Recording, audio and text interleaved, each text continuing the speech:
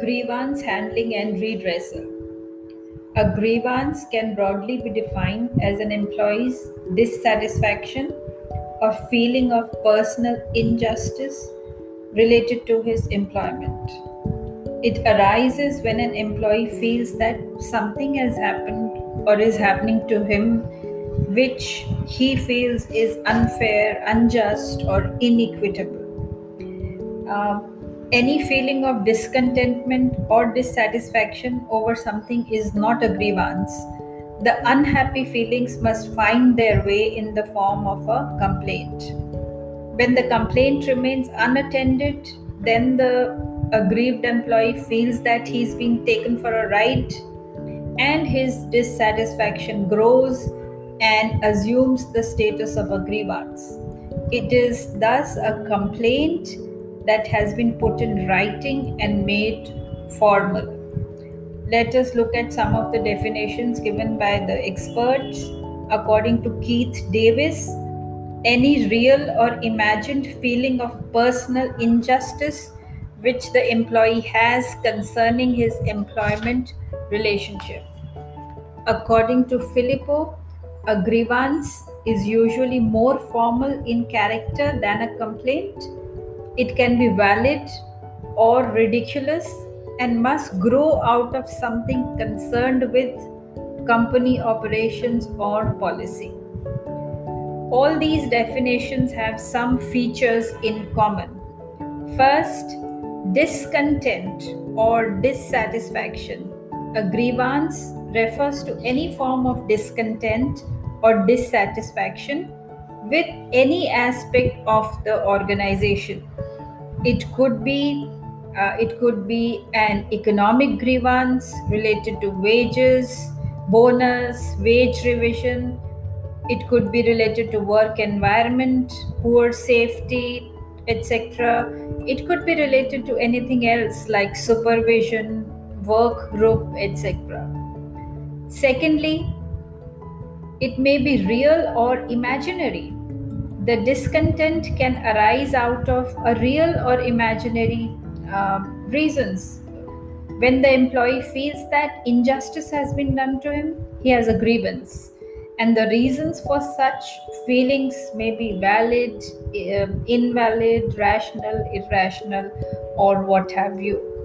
Thirdly, it may remain voiced or unvoiced. Discontent per se is not a grievance. The employee may complain orally or in writing, and if it is not taken up, if it is not looked into promptly, then he feels a sense of injustice being done to him. Lastly, a grievance may be perceived non-fulfillment of expectations. It may refer to some kind of non-fulfillment of one's expectations leading to dissatisfaction with any aspect of the organization. So let us again reiterate the difference between complaint and grievance. Mere complaint against anything is not grievance. If, as far as the management is concerned, if it has not violated anyone's rights, there is no grievance. When people complain about personal troubles and seek advice from supervisor, then he should listen carefully, help them helping hand, give them a helping hand, and this sort of complaint can take the shape of a grievance only if the management gets involved.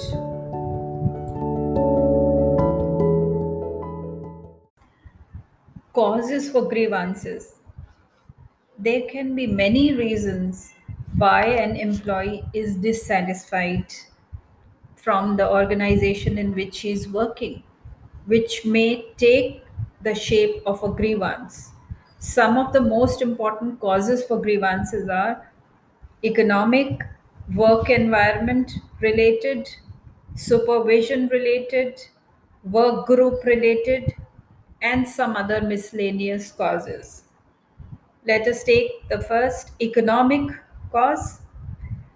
Economic causes relate to grievances which arise out of wage fixation, overtime, bonus, wage revision, etc. Employees may feel that they are paid less when compared to others. They may feel that they are not getting enough bonus or they have not got a wage revision. Secondly, work environment related grievances, poor safety and bad physical conditions, unavailability of tools and proper machinery, which may lead to um, work being affected, unrealistic targets set by the management, poor quality of material given to them, etc. There are supervision related grievances also, which relate to the attitude of the supervisor towards the employees, such as perceived notions of bias, favoritism, nepotism, caste affiliations, etc.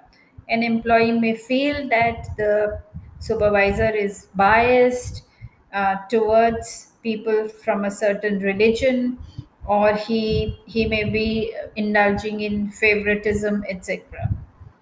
Grievances related to work group.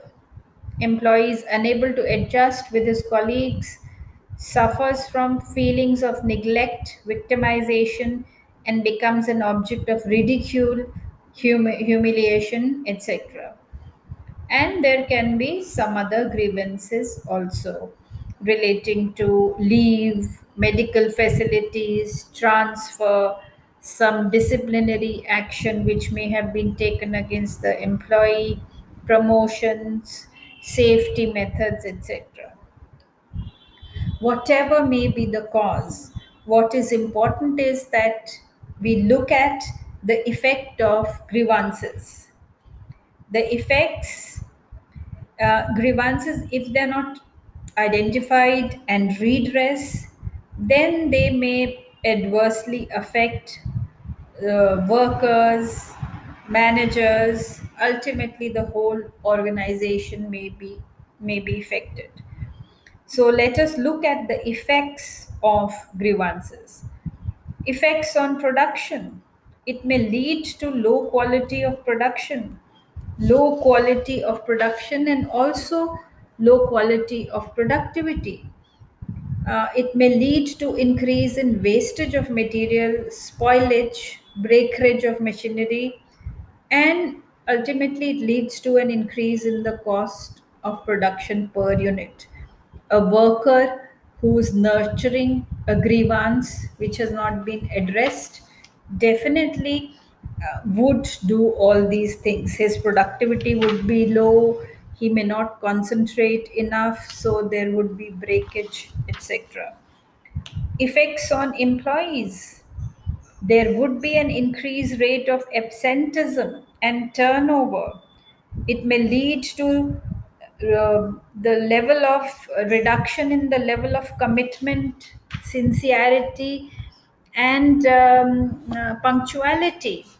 An aggrieved worker may not feel like being so loyal to the organization. It increases the incidence of accidents because you are in your heart, there is a grievance which you are nurturing. It may even reduce the level of employee morale. Then there is an effect also on the managers.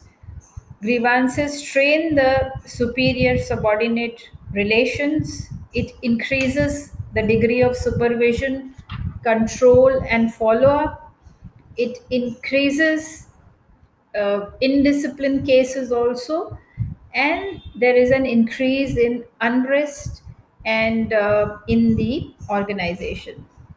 That is why every organization must have an effective grievance redressal procedure.